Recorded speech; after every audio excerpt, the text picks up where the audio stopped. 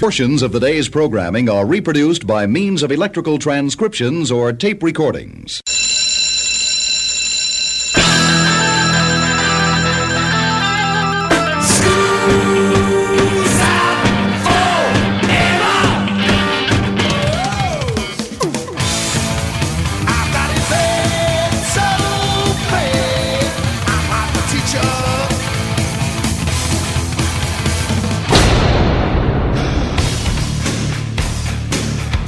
It's time for school, Rock School, with your hosts, Dr. Joe Burns. You need to can that stuff, you know? I'll take part of the blame. First of all, stop cursing. And second of all, he's right. It was a Jenga tower. Class is in. This is the Rock School radio show from the campus, Southeastern Louisiana University, 14 affiliates strong. Hello out to everyone who's listening to us all around the United States. My name is Joe Burns, and I am joined in the studio by four guys that I am inside of a band with. We call ourselves Impaired Faculties. We'll just go around the horn. To my left, you are? Bill Robinson. And you play? Guitar. And sing. You are? Dan McCarthy. And you play? Keyboards. And sing. You are? Randy Satoon. And you play? Bass. And you are? Ralph Wood. And you play? Drums. Good enough. Again, we are Impaired Faculties, and we're going to be playing October 16th at the Columbia in downtown Hammond. Tickets are available now. By all means, go to the Columbia, downtown Hammond. And since we are a nonprofit radio station, keep in mind that it is a $12 donation to see the show. Unless you are a student, then it is a $5 donation to see the show. Now, because we are a radio station or a radio show that goes around the country, we can't just sit here and talk about the concept of this radio show having a band in here that's putting on a gig a Thursday a week from now. So what we have to do is talk about being in bands. So I've decided this show will talk to the guys who have been in bands throughout their career and see if we can't talk about a topic that's basically what it's like being in a band. And we'll play songs from their past bands and also the band we're in right now, because Impaired Faculties now has two brand new original songs that we're going to have up on iTunes and also a couple other places where you can go and download them. So let's go around the horn here. I'll just ask a question that I found in my research. What's the best thing about being in a band? What's the worst thing about being in a band? Answer either one of them, Bill. What do you think? The best thing about being in a band is that you get to play music with people you like. In my case with this one, I'm playing music with the best musicians that I've ever played with, and also with people that were all my friends before I started playing, so it doesn't get much better than that. What's the worst thing about being in a band? You don't get as much sleep and your back hurts all the time from carrying the amp around. I'll buy that. Ralph, what's the best thing about being in a band? I'd have to follow up with what Bill said, is that you get to play music with friends. You get to create something if you do original music, and that's really the best thing.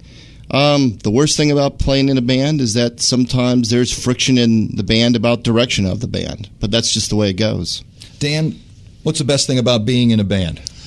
It's very much just playing the music, and it's even if it's not originals, it's always a creative process. Just by creating any kind of music and getting together with five people and trying to think as one mind is a pretty exciting thing. And it's not an easy thing to do. It's not as simple as just playing the notes. It's really listening and hearing what people do and getting that all together. So it's very exciting when you get five people working as one machine. It's a thrill. What's the worst thing? It's a lot of time. I mean, it's not. You think that, you see a band play, they just stand up on stage for a couple hours, that's it. It's not. It just takes a lot of time. It really is a massive commitment to do it well, and which we are doing, but it's a lot of time. Never leaves your head either. Never. You wake up every morning, the song's in your head. You go to sleep, the song's in your head. It's always there. It kind of takes over your life, which is... Randy? Yeah, I have to kind of echo what the guys said. It's the creative process. It's the being with a group of like-minded people and being on a mission and just the satisfaction from growing. I mean, if you look at where we were from that first practice to where we are today, there's just this satisfaction that it's hard to get anywhere else. And so it's just a real joy for me. I just love it. Got a downside? Well, from what perspective? From a songwriter perspective, it's very frustrating to get what's in your head out. But when you hear the rest of the guys put their part in it, it comes out sounding really great. And then the little spats, that can be frustrating. Speaking about our family, getting what's in your head out, we're going to start with a brand new song from Impaired Faculties. That's us. Sex, Drugs, and Rock and Roll. Ralph should get on mic because this is... Now, are you the sole author of this, music and lyrics? No, I wrote the lyrics for this, I don't know, probably 7 or 8 years ago. And so different bands that I've played in have kind of kicked it around. But Brent Lewis, who I played with in the band Finger Cuff, we had a version of this that never got recorded. He was kind enough to share the music with us, and then we took it and kind of tweaked it a little bit. And so it's finally been recorded, and this is it. Sounds like this on Rock School.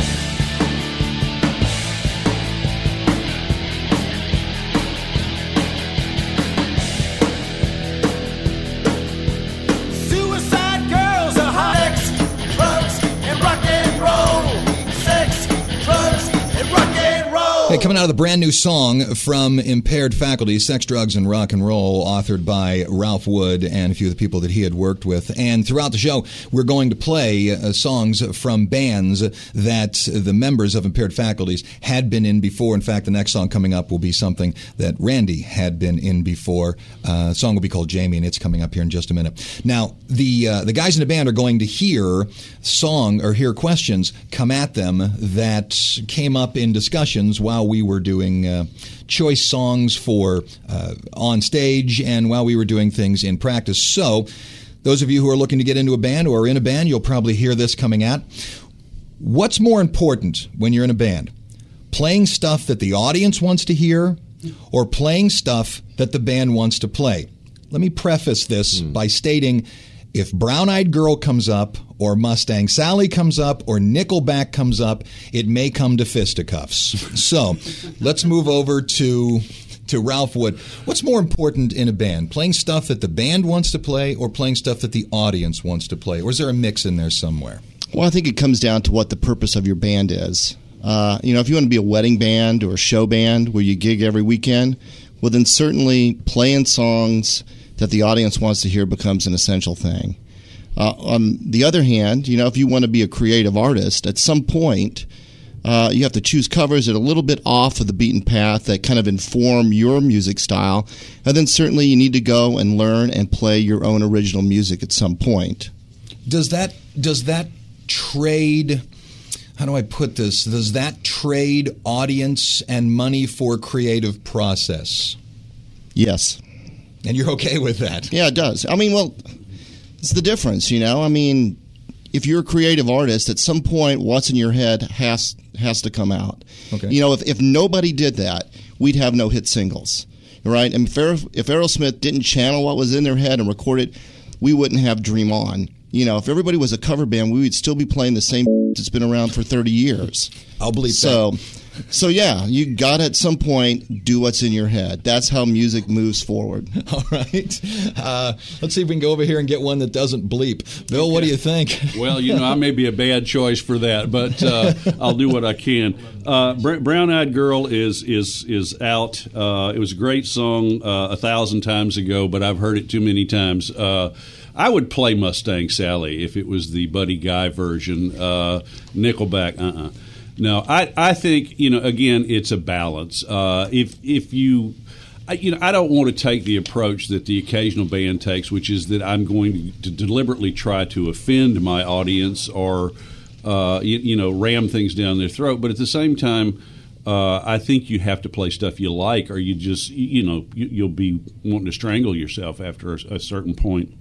I also think that the trade-off is kind of worth it. Now, that's easy for me to say because most of the bands I was in before never made any money. Yeah.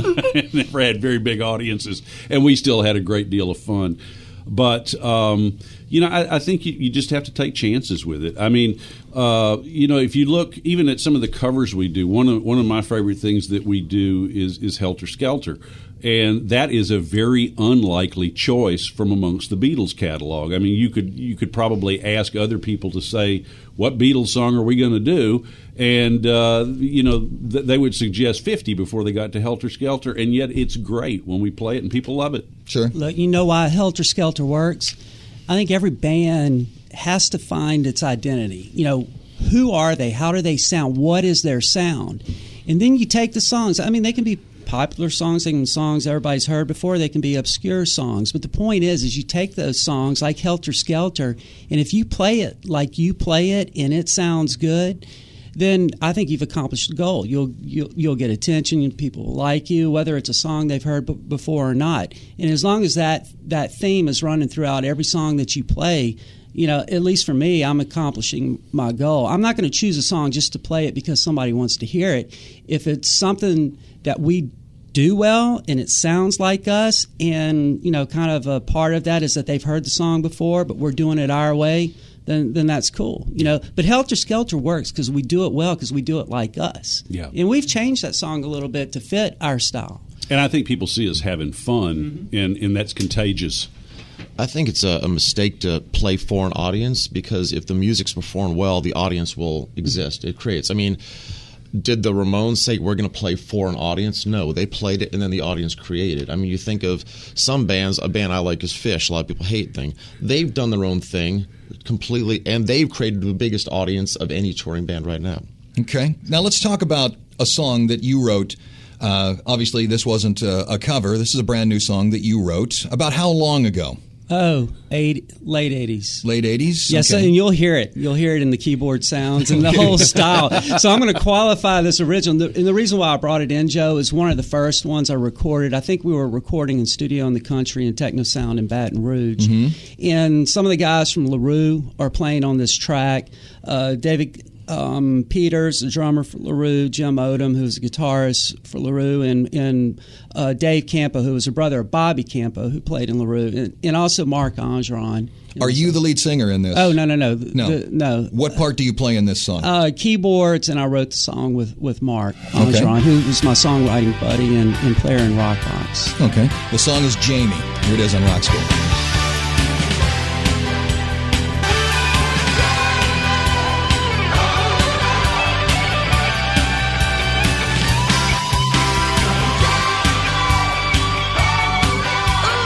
Okay, coming into the first break here on Rock School. Remember, Impaired Faculties plays at the Columbia Theater October 16th in Hammond. Those of you who are listening to us in Pennsylvania, now 2 affiliates in Pennsylvania, make the trip. Get yourself an airplane ticket. Come on down and see us. October 16th, that's a Thursday in the Columbia, 7:30 start. Remember, $12 donation to the Columbia and $5 donation to the Columbia if you have a student ID. So now we're into the break. How much do you charge? How much do you charge to play a gig? I know I'm into this band for a healthy amount of money for, equipment and such. You're in for a healthy amount of money. Your drums, my God, the amount of money it takes to buy a drum kit. How much do you charge to play a gig? How do you set that price? I think at first you charge what the traffic will bear, which is that you let people make you an offer, and then if people like you, you can start asking for what you want. That's an approach that worked for me with other things that I do, like lecturing, where it used to be free and now it's not quite so free. I think once there's more demand for you, you can go up on the price. I think you need to consider things like, do you have to provide sound, or sound being provided for you? How big the gig is. If you have to hire sound out, it's going to have an impact. Either they need to pay you, or they need to pay to have a sound person. Are you traveling? How far you're traveling? Is it over? I mean, if you're going to be overnight, you have to stay on the road. All of those things make a difference. I mean, it's always nice to get $100 a guy if you can get that. I think the nature of the gig really matters. If it's like, for example, the Columbia, we're not making anything. I was going to say, when do you play for free? It's one we are going to hopefully get some benefit in terms of publicity. People are going to know about us, and it is charitable, and I think that's something we believe in. So sometimes less money or no money is beneficial if there's a lot of publicity, and we're new when we're trying to get known. But when you're not new, if it's a private party, you're not going to get much publicity for playing for 50 people. So then you're going to want to charge. So I think it depends upon the nature of the gig. Sure, and maybe there's food involved. Exactly. Quite possibly. Food always works for me. Sure. But as does drink. But You know, I think in my case, I'm perfectly happy to play for the Columbia and you know, support the arts at Southeastern. I'm also perfectly happy to play for something like Celebrate America, where we helped raise almost $10,000 for the Wounded Warrior Project. But at some point, you got to make some money, or you can't afford to play those free gigs for other people. So it has to balance out. Well, we got to take a break, give everybody a chance to play a little bit of commercial break and make some money for themselves. So back in a minute on Rock School.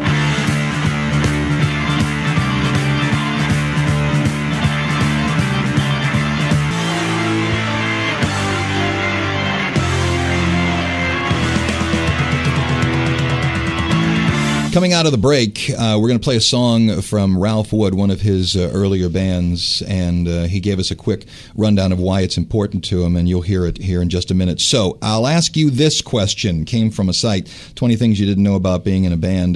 This never occurred to me. You're in a band. What's the unwritten rule about playing in another band? Here we are in Louisiana. Everybody's in a band. I'll just go to you first, Ralph. You're a whale of a drummer. Somebody sees you, and they call you and say, hey, look, we're doing a gig this weekend. Our drummer can't make it. We need you to sit in with us. We're going to give you $200. But you're in this band. What's the unwritten rule about going and playing with another band while you're in this band?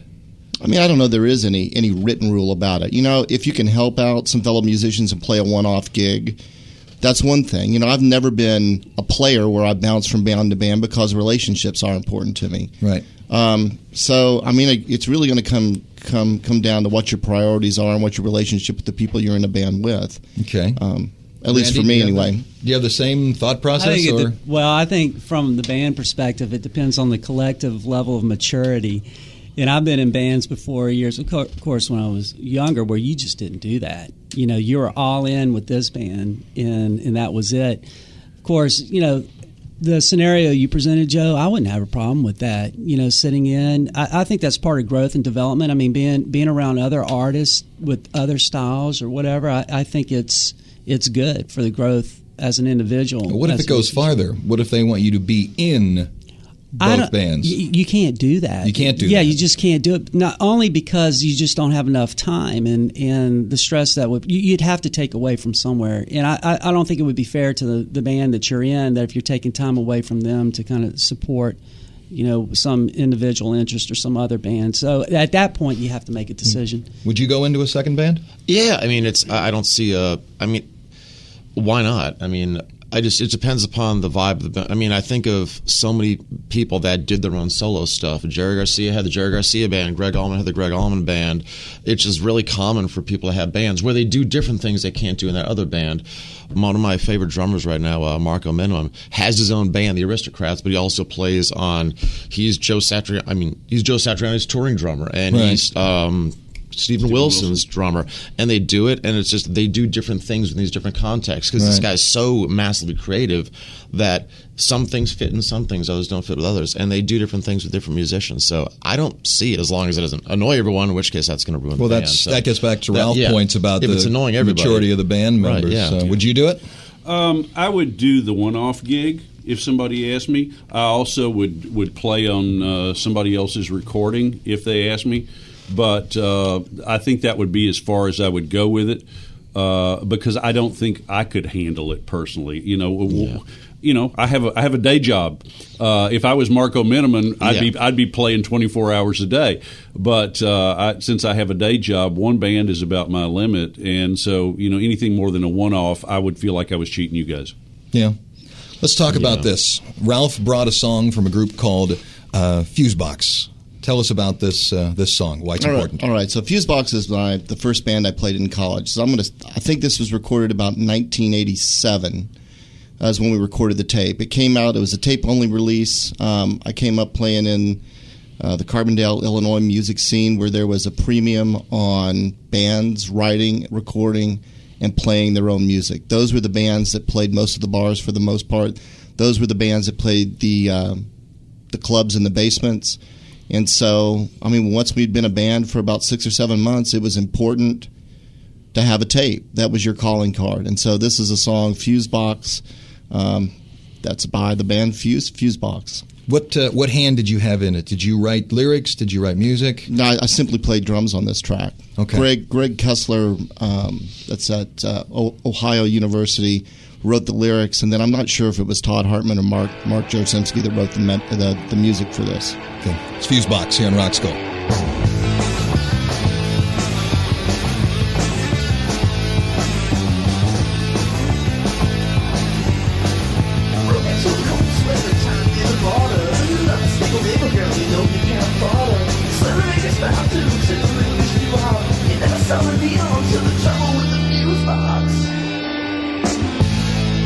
Right around the bottom of the hour here, coming out of Fusebox, you say it was your first band or one of your first bands? There was a band I played in before this one, and half of the members of that band ended up in this band. Okay. So. Well, that runs me into a question that I found on a few little, what do you call them, billboards, forums that people have. And a few people ask this question: when are you good enough to be in a band? And we've got people listening out there, and I'm 50 years old. I've been playing guitar since I was, 11. So I think I'm good enough to at least take a shot at being in a band right now. But, you were how old when you formed your first band or were asked to be in your first band? I was 16 the first time I played out, where I didn't sit in with another band. So okay. So what happened that you knew you were good enough to be in a band? Just guts or what? I could carry some basic drum beats in that, but I don't particularly think that's a good question, right? If you got friends and you all have instruments, start playing together. You are bound to get better, okay? Because that's how it happens. If you wait for the magic point to where you're Steve Vai, you will have missed your opportunity, and you have to learn. I'm still waiting for playing that. in a band is as much technical skill as it is learning how to play with other people, and being creative with your instrument. My first band, Joe, was a jazz band, and I was absolutely not good enough to be in this group. They were all just insanely good musicians, and it was bad for me for a while, but it was hardest I've ever done, worked so hard, and in the end I finally became good enough. But man, I grew like 3 different steps in this experience. It was so hard, and which is one of the great things about being a band is the growth you have. It was unbelievable. Right. In one of the forums, a guy quoted Joe Walsh, and he said, "You should start playing immediately." That no matter what point you are in your musical career, you should be playing immediately. So let me just go on to a song then, since it's not a very good question. We brought along some things that Bill Robison has written. What are we doing? This is a song called Weems Street Blues. Now, okay. I started playing in bands when I was 11, which was probably way too early. My first on-stage performance with a band that I put together myself was a parody of a Exterminator commercial that was a parody of Batman, which was the old Adam West Batman, which was kind of a parody of the Batman comics. It was a parody of a parody of a parody of a parody. And we played the Batman theme, and we won. And that was it for me. I got a little plastic trophy, and that was all I needed to encourage me. The song that we're doing here is actually one that I wrote in about 1974. It's somewhat tongue-in-cheek. Classic rock? Well, no, it's blues, really. But I re-recorded it a couple of years ago for a friend of mine who was having a class reunion and invited me to DJ the thing, and who also was not in very good health at the time and actually died a couple of months later. So it's got a lot of meaning for me personally for that reason, because he used to sing it along with me sometimes, if we were a beer or two into the evening, and it's kind of fun. Good. It's Weems Street Blues here on Rock School. I got tears in my eyes, got gravel in my shoes.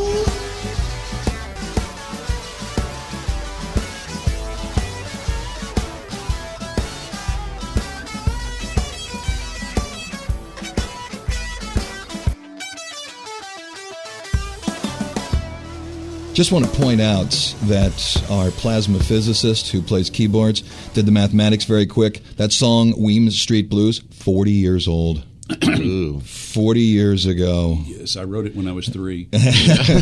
Sure. Like Mozart. 33. Yeah. Now, off mic, you stated you have a friend who, would you say, son was a bass player? Yeah, his son, he's a and he's high being schooler. picky about getting into a band. Yeah, and he's never been in a band yet. I'm like, well, he doesn't like these. I'm like, just get in and play. Like, be in a rotten band. Just be in a band. You're going to learn something, and you'll, it's. I think, and Ralph pointed out, it's fear, and I think it is fear. It's like you're going to fall a lot, and you're going to stink, and that's okay. And there's nothing wrong with that. I mean, no one gets hurt doing it, but except maybe your ego. But sure, do it. Process. Yeah. Which leads me to a sort of a fun question. Just for if you're getting into a band, this stuff's going to happen. I did an extremely stupid thing one time, and I don't know why I did it to this point. I used to play in a band called Rick and the Rockets. Yes, I was a rocket. And we were at a bar one night, and some guy walked up and made some kind of a comment about my playing. I took my guitar off and I handed it to him. And basically said, if you can do better, it was maybe the dumbest thing I've ever done. Just for the fun of it, what's the worst thing that ever happened to you on stage? Can you come up with one of them? And while you're thinking of it, I'll tell you a quick Dweezil Zappa story. He had a volume pedal.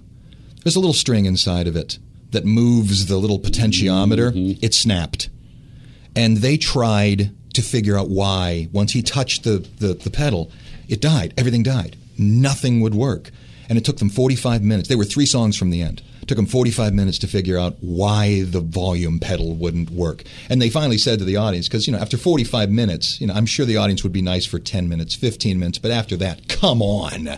And they finally said, well, we're going to play for another hour and a half for you. And they did. But that had to, he just had to have organs dying one after another when this thing wouldn't play. And it was a piece of string about that long inside of it. So what's the worst thing that ever happened to you on stage? I've played a lot, and there's so many things. It's kind of hard to pick one. I think the problem, you're totally exposed when independent when you get up on stage, because there's a lot that goes into sounding good. From the PA to the effects to everything. And there were times in bands that I played where all of that went wrong. The technology just went wrong. And you make a choice like Dweezil did where you got to get it fixed. I didn't have that luxury. We had to play knowing that we just didn't sound good because the sound was so important to what we did. And, if you take pride in what you do, that can be a horrifying experience that lingers with you over time. I mean, when you have those kinds of gigs and nothing goes right, especially the sound, I would be in the dumps for weeks because that's how connected I am to what I'm doing and how I think, whatever band I'm in should sound like, especially live, Right. And you work to that point, and then it just goes wrong. So there's nothing specific, but there were a lot of those kinds of things, and it was really, it can affect you. It really can. It did many times for me. Dan, what do you got? What happened? Yeah, this one was we were playing in high school, and and the show was going so well. The crowd was really reacting, and we went to this that George Benson song on Broadway. Yes. Dun, dun, dun. Well, it starts with the piano player just going dun, dun, and then I come blaring in with the trumpet. He started in the wrong key. Oh, no. He started a whole note above, because in that song, if you know the song, you jump up a whole step. He started in there. And so I go, da-da-da-da, and everyone's like, what are you doing wrong? And Jimmy looked up like, oh, my God, I've screwed you ever so bad. And to this day, I saw him last summer. His brother said, oh, yeah, I remember when Jimmy really messed with you that time. Oh, and no. He felt horrible. And it killed it, because the crowd was getting really into it. They're clapping as we started, and then just... So that wasn't my fault, but it was my fault. According to the entire crowd, like, why is this trumpet player doing this? Like, sure. As Steve Vai said one time, you just didn't hit a wrong note. You hit the wrongest note. Yeah. Do you have a story, Ralph? You've toured more than any of us. You have to have one. About the most embarrassing thing is when the bass drum beater flew off the bass drum pedal, and then I had to spend considerable amount of time trying to find it between songs. And to this day. So you lost it. Oh yeah, I mean, if you don't tighten it down, it'll shoot behind you, and then on a dark stage, you got to try to track it down. And it's black, isn't it? It's hard to see. Yeah, so you always got to make. always make sure you tighten it before the gig, and always have a backup bass drum pedal. All right, here's one from us, Impaired Faculties, from our last gig at the Columbia. Remember, we're playing the Columbia October 16th. That's a Thursday coming up. $12 donation from everybody except students. If you got your ID, $5 donation. This is Helter Skelter live from Impaired Faculties on Rock School. When I get to the bottom, I go back to the top of the slide, where I stop and I turn and I go for a ride, till I get to the bottom and I see you again.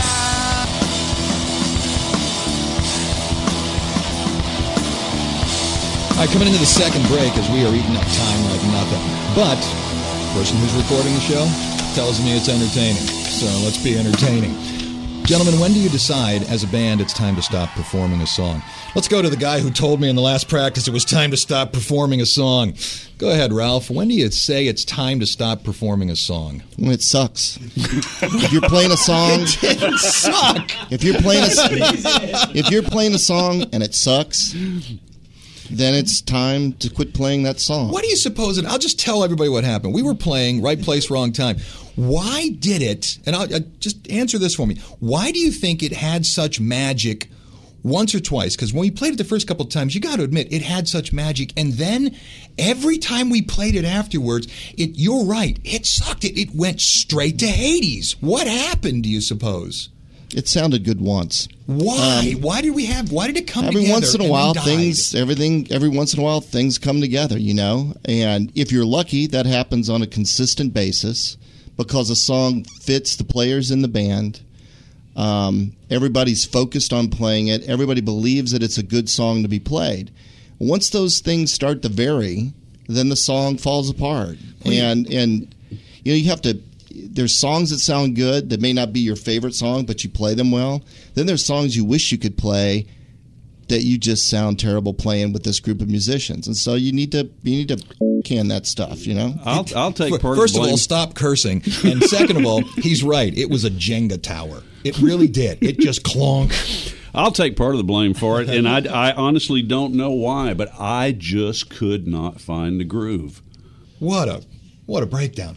That was bad news. Going to be back in a minute here on Rock School.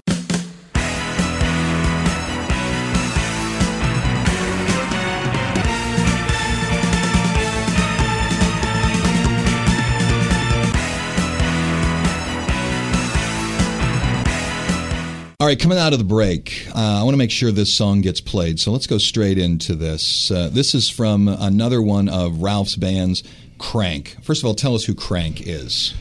Crank was another band from Carbondale, Illinois. It was Scott Furtwängler was the lead vocalist, guitar player. Dave Stecker played lead guitar on it. Roger Pugh was the bass player on that track. And so, now you have a lot out there from Crank. I mean, you've sent me to pages where a lot of music is out there, and you brought the song "Fail to See." Yeah. Of all the music you have with that band, tell us about "Fail to See." I mean, Why Fail to See is really kind of what we did in a nutshell. You know, it shifts times 3 times during the song. It has backup harmonies.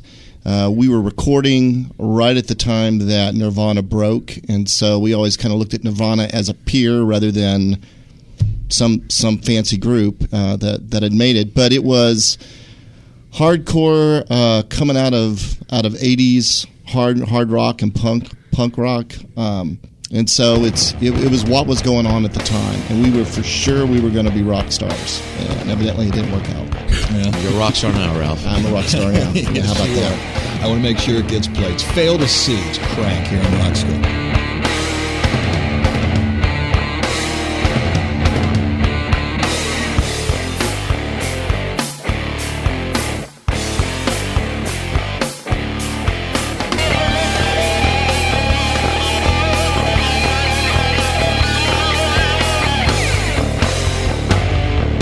Okay, last break here on Rock School, and we got to do it quick. Just remember, October 16th at the Columbia, downtown Hammond, Impaired Faculties, us, will be playing.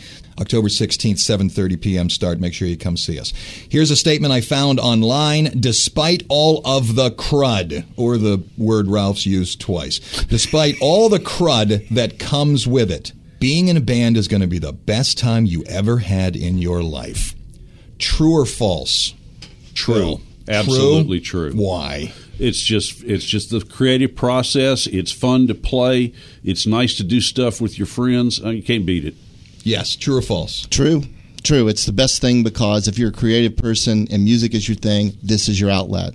True or false? We'll see. I mean, I think honestly, I'm not going to say it's the best thing I've ever done in my life. I've done a lot of incredible things in my life, which have done that too. So we'll see. I mean, getting a PhD in physics was a great thing I did in my life, which I'm glad I did. So, Randy, true or false? True. Now talk to us about the final song.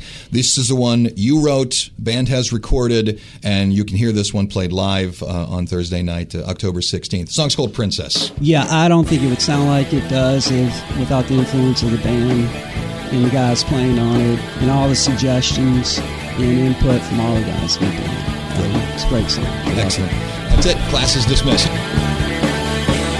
Daddy's girl all her life, little ray of sunshine.